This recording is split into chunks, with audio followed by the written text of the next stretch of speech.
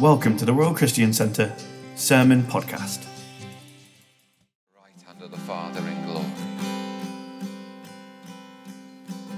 Christ Jesus, we acknowledge before you that as your work is perfectly completed, our conquering, victorious, glorious God, there's a work for us to do today. Lord Jesus, in a moment we're going to sit in these lovely seats in this nice room, but Lord Jesus Christ, spiritually we recognize now's not the time for sitting down. You're seated at the right hand of the Father in glory because you are perfectly in control. Your work is perfectly completed. Lord Jesus Christ, we hear the call, God, that there's a work for us to do today. Lord Jesus Christ, we want to follow in your footsteps. We want to see conquering wonders done in our times.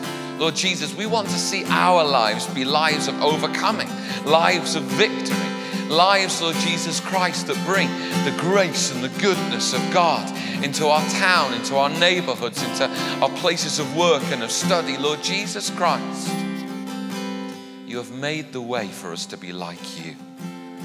Christ Jesus, that we tonight would resolve to be like you in this.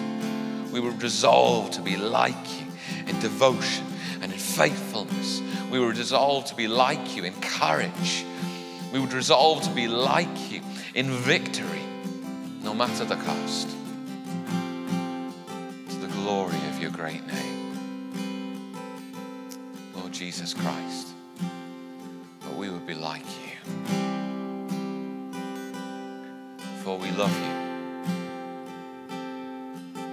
And we love you because you first loved us. Praise be to your name. Hallelujah. Amen. Amen. Amen. You're very welcome to grab a seat for a moment or two if you'd like to. It's my privilege to talk a little bit this evening from the Word of God. So we believe that the Word of God is powerful to teach us about Jesus. Through this we know him who saves. And I don't know whether you heard a little bit in Chris's testimony this evening, but he said a couple of really interesting and exciting things, I thought.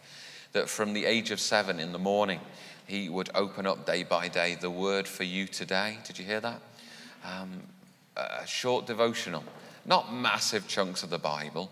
Chris, age 7, wasn't reading the Old Testament twice a day and the New Testament 3 times, were you, Chris? But you were reading the Word of God, weren't you? And then in the evening, tops. What was your evening devotional? Morning and evening. There's some good people of God who've gone before you reading morning and evening, devoting themselves to the Word of God. There's a man named Spurgeon. And he wrote morning and evening devotions, and he saw God do utterly remarkable things through his life and his ministry. I tell you what, anybody who is willing to open up the Word of God to begin their day and to find the end of their day in the Word of God as well will do wonders, exploits in God. And this is God's promise to you. It's his promise to all who believe and show so. It's one thing to say we believe, isn't it? It's another thing to really do it. And may God bless you as you do what you do. Would that we would do likewise. The Word of God is powerful. It's powerful. It's challenging. It's arresting. It's marvelous. It's stretching.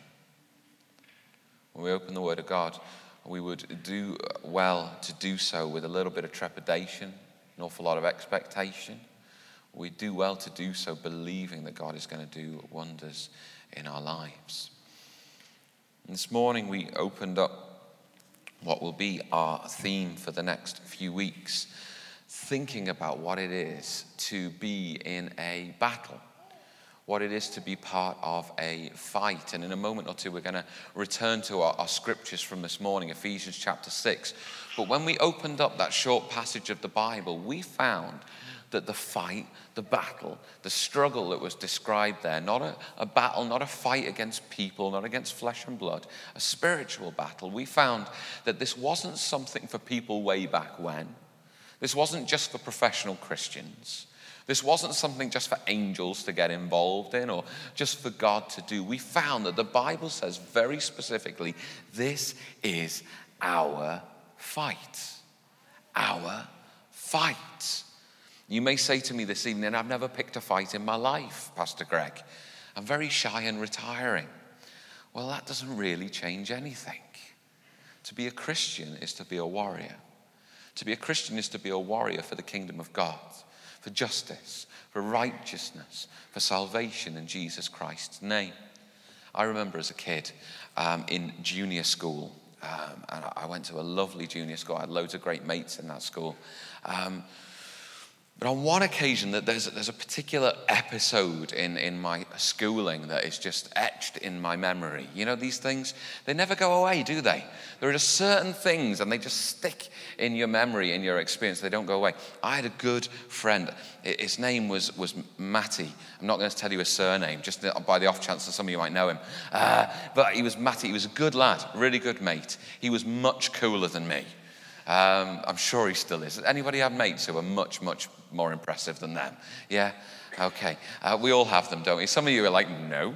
I am the coolest friend. No, I'm sure. Well, he was much more cool than me. And what happened? We moved into a new school year. And we'd been mates all the way through school. There were 4 of us. We were 4 musketeers, not 3. But then in this new school year, for whatever genius reason, only known to the teachers, they decided that my mate Matty, he would go into a different class. And so the 3 of us were together in one class. We were fine. He was put in a different class. That doesn't seem fair, all right, does it? No, you're really feeling this evening, aren't you? This is terrible. But there he was. And he was quite a robust lad. So of any of us to happen to, it was probably best that it happened to him. But we didn't see each other so much from there on in. We would see each other just at break time, play time, all those kinds of times. And then on one occasion, and I remember this vividly, we were playing there in the playground, as you do. I don't remember what it was. Line tick, off-ground tick, footy. You know, remember all the good old games when you were a kid? You remember all these things? We didn't need toys, did we? We could just play. We were awesome at it. And there we were, playing, enjoying our time. And then out of nowhere, up comes Matty. And I think he's going to say, hey, we're going to play or something. And do you know what? He punched me in the belly. Really hard. And then, I have no idea where this came from. You're as shocked as I was. And then off he toddled back to his new mates. I know. It came out of nowhere. I can only imagine, and I didn't imagine this at the time. I was just shocked and horrified, as you would be. I was a delicate little soul. But I still might be, I don't know. I can only imagine in retrospect that somehow somebody who perhaps just didn't like me for whatever reason put him up to it. He was a good guy. He wouldn't have done that. I didn't pick a fight. Truth is, I'm not sure I've ever picked a fight in that kind of way. I'll have to think about that. Every once in a while, a fight comes your way and you haven't looked for it. Isn't that true in life? And I don't just mean in the playground. Sometimes struggles, sometimes things that you've got to wrestle with in life, sometimes turmoil and trial, it comes your way even though you're not looking for it. Isn't that right? Now, if we know this is true in our natural lives, why are we surprised that there might be a fight in our spiritual lives? Christians, we spend far too much of our Christian lives trying to seek an easy life. A quiet life, a simple life. We think if I just keep my head below the parapet, then no trouble will come my way. Can I burst that bubble for you this evening? The Bible says very clearly that you, that me, that we, the people of God, have a fight. There's a struggle to be entered into. There's something to wrestle with. And the Bible teaches very clearly, this is not talking about people, no matter how much they might wind you up. God is not giving me a mandate to hunt down Matty and, give him a piece of my mind. No. Our battle is not against flesh and blood. It's against spiritual powers. the rulers of this dark world, this dark age. There's a wrestling to be done with nothing short of evil itself. And this morning we considered what that battle might look like, how it might be that even as Christians we might perhaps have retreated from that battle, but there is a new season for us to come into, a season of fighting on behalf of the lost, a season of fighting on behalf of the weak, a season of fighting on behalf of those who are far from God. And God calls us to invest ourselves in this. This evening, I wonder, would you, if you've got a Bible, turn to Colossians in chapter 2 with me. We want to read a little portion of the Bible together and consider not just what is the fight, but how to fight.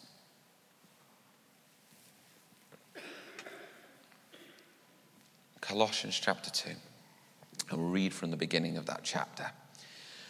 For I want you to know. Who wants who to know? The I is Paul. He's the guy who's writing here. He's a follower of Jesus Christ. He's a theologian. That means he understands God and wants to show God to people. And he is speaking to a church, a group of Christians in a city called Colossae. So I, Paul, want you, the church, to know how great a struggle I have for you and for those at Laodicea and for all who have not seen me face to face. So that includes us, because none of us saw Paul. He lived a long time ago. You wouldn't want to see his face now. It'd probably be pretty rotten and gross. We are being spoken to here, and Paul is struggling, that their hearts may be encouraged, being knit together in love, to reach all the riches of full assurance of understanding and the knowledge of God's mystery, which is Christ, in whom are hidden all the treasures of wisdom and knowledge. I say this in order that no one may delude you with plausible arguments. For though I am absent in body, yet I am with you in spirit, rejoicing to see your good order and the firmness of your faith in Christ. When there's a fight, when there's a battle, when there's a struggle, there's a front line, isn't there? There's a point when the battle is fiercest, where the struggle is the most intense. You know, Paul here talks about how the hearts of the Christians might be knit together. Just last week, we talked about a couple of friends in the Bible, David and Jonathan. And the Bible says that their souls were knit together. This is exactly the same kind of an idea, that people of faith, struggling, journeying, fighting together in faith, might be knit together. But for David, Saul, who was the king at the time, was wanting him to die. He was wanting to get rid of him. He was getting too popular, too promising. And so time after time, he would seek that David would be put in the fiercest part of the fighting, that front line kind of situation. And yet even so, David prospered in such a situation. God enabled him to be a phenomenal warrior and to achieve even in the worst kind of situations. Now, this evening, I want us to consider for a moment or two, if there is a fight, a spiritual fight, if it is our fight, then where's the front line? It's all well and good if I were to spend this evening getting you all riled up and ready to go and ready and raring, and you're like, let me at him. I'm ready to go. I'll fight out. And we could wind one another up and push one another out the door. Where would we go? Where is the fight? Where is the front line? Where's the point of the struggle? If we don't identify where this fight is, where we ought to be going, then we're never going to achieve anything. Paul, when he's talking about his struggle for people, he's talking about people as the kingdom of God is expanding. There's this city, Colossae. There's another place, Laodicea. There's people who've not even seen him face to face yet. We can't really imagine such a world, can we? We want to see someone's face. Where do we go? Facebook, probably. There's nobody that you can't really know. It's so easy. It's so easy to kind of know what's going on in our world. But in the world in which they lived, advancement came through hard miles put in by foot. They would tramp from place to place, go somewhere with nothing, absolutely nothing. And they would seek that people would come to faith in Jesus Christ. I say they would go with nothing. What they would go with was the commission of God and in the power of God. And truly, they found that that was all they needed. But they would go. They would say, where do people not yet know about Jesus Christ? Where are people in the darkness of a lack of understanding? Where are people oppressed by false religion, by false beliefs? Where are people being eaten alive by the troubles of this world?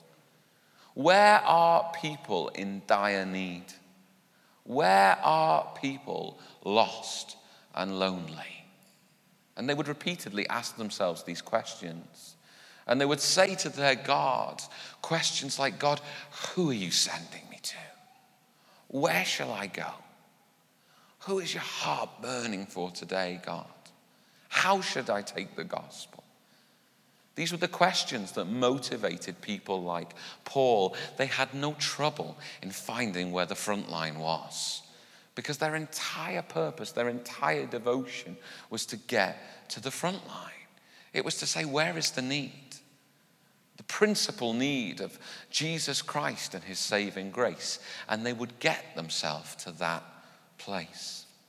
I think all too often the Christian church has found itself saying, well, where is the need? And then retreating as far away as possible from it. We'd rather say, well, where can we be comfortable? Where can I find friendship? Where can I be valued? Where can I be cherished? Where can I be fed? Where can I get this or that or the other? And we must challenge ourselves. What question are we asking? Are we asking that we be way back where, or are we asking how we get to the front line? Again, to think about that young man David in the Old Testament, there came a time when the giant Goliath, you know the story, came and challenged the people of God. And he was so fearsome, so terrible, that nobody wanted to fight him. And David comes, sent by his dad to bring supplies to his brothers. And his brothers look at this young lad, David, and they, why are you even here? Give us the food and go. Get back with the baggage. That's where you belong. And David was the man of God. He was the man with the commission of God. He was the man with the heart of God. He was the man with the courage that would fight lions and bears. He wasn't fazed by a giant, but he was being sent back to be with the baggage. I wonder, Christian, how do you see yourself? How do you see yourself? You see, the Bible teaches me that people who have after the heart of God, it wasn't just a one-time only thing. It wasn't just a David thing. It's the calling upon your life. You're intended to be like David. And just as David wasn't intended to be back with the baggage, he was intended to be in the front line. The same is true of you. It took a long and convoluted way for people to realize that David was the man of the hour, that David was the man who would bring the salvation of God to his people. How long will it take before we realize that we're the people of the hour?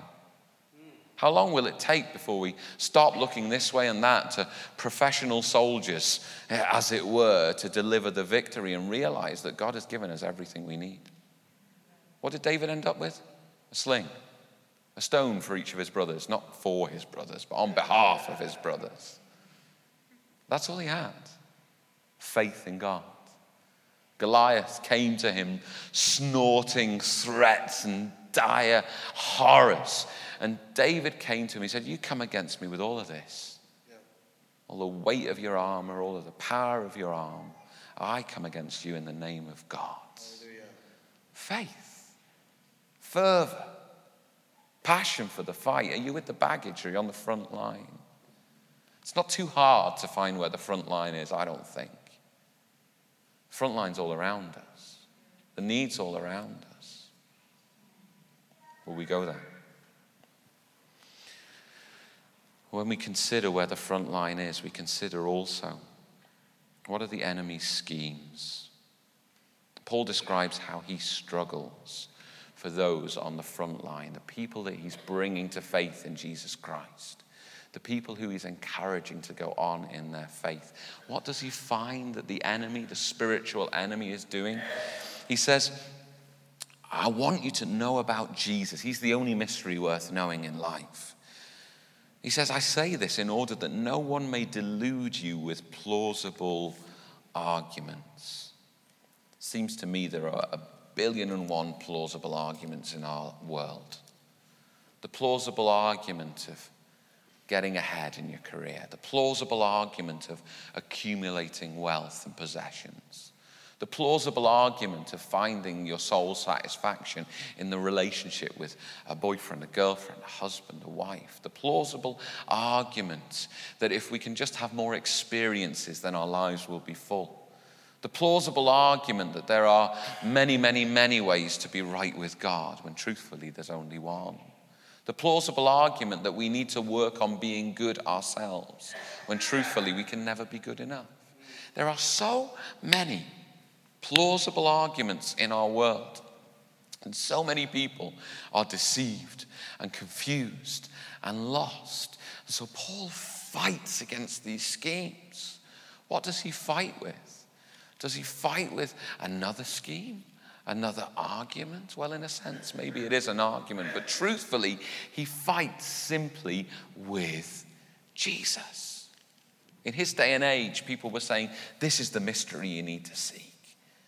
If you find this hidden truth, then your life will really have meaning. Paul says, here's the mystery. Here's the truth. It ain't so hidden. It's Jesus.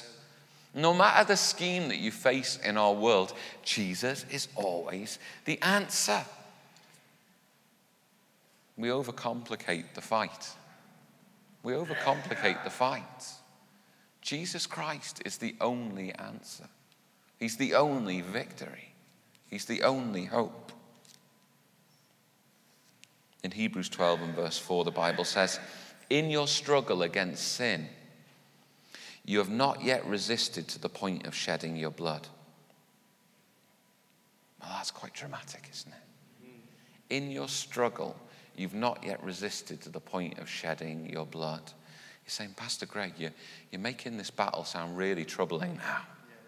Honestly, what did you think a fight was like? And for the people of God at the time, they weren't being martyred just then.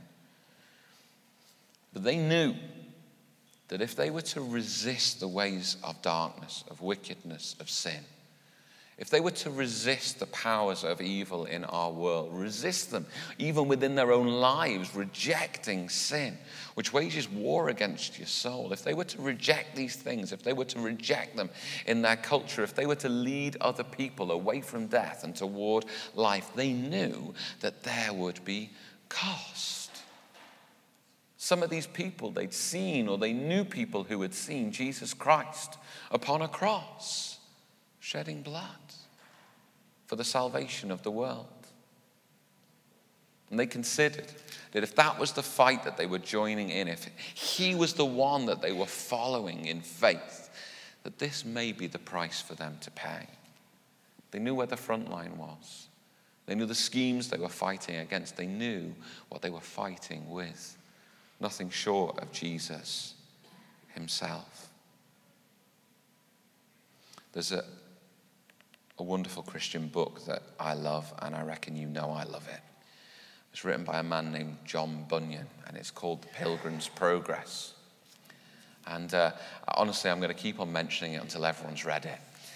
So we might be here a while. It was written a long time ago, and so the language of it is quite old-fashioned.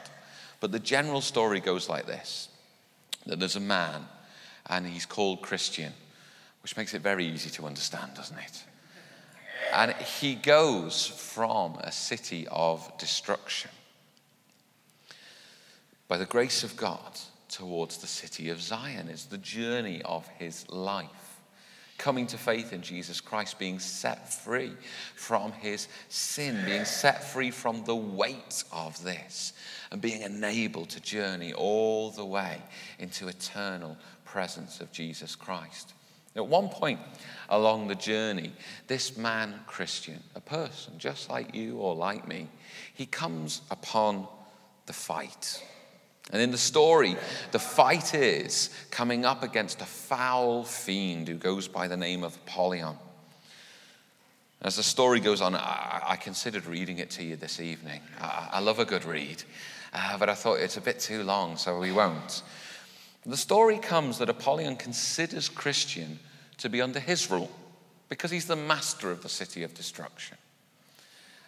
What is happening here is when any of us choose to reject the mastery of sin and wickedness over our lives and choose to submit ourselves to the mastery of God, there's a fight to be had. It's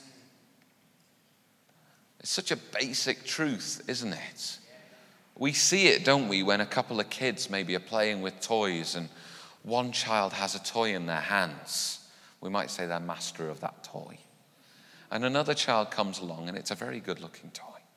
And so they come and they want to take the toy. And little children, they don't know how to say please and thank you very well, do they? They just wrestle the toy from one another. There's a struggle. There's a fight to surrender mastery, to surrender possession. Some of you know about this struggle. You know about this fight. Sometimes, Chris, when we choose to come to the point of baptism, there's a bit of a struggle to be had. There's a bit of a fight to be entered. You're making declaration that sin has no mastery over you. It hasn't for some time. But you're making declaration that this is your way of life going forward. You're journeying just like a Christian all the way to the presence of God in eternal glory. There's sometimes a bit of a fight to be had. I know there's some good people around you and the Spirit of God in you. The fight is fierce. But the victory is secure. How does the fight get described in this story? It says here that in this combat, no man can imagine, unless he had seen and heard as I did, what yelling and hideous roaring Apollyon made all the time of the fight. He spake like a dragon, and on the other side, what sighs and groans burst from Christian's heart. I never saw him all the while give so much as one pleasant look, till he perceived he had wounded Apollyon with his two-edged sword. It's the sword of the Spirit, the word of God.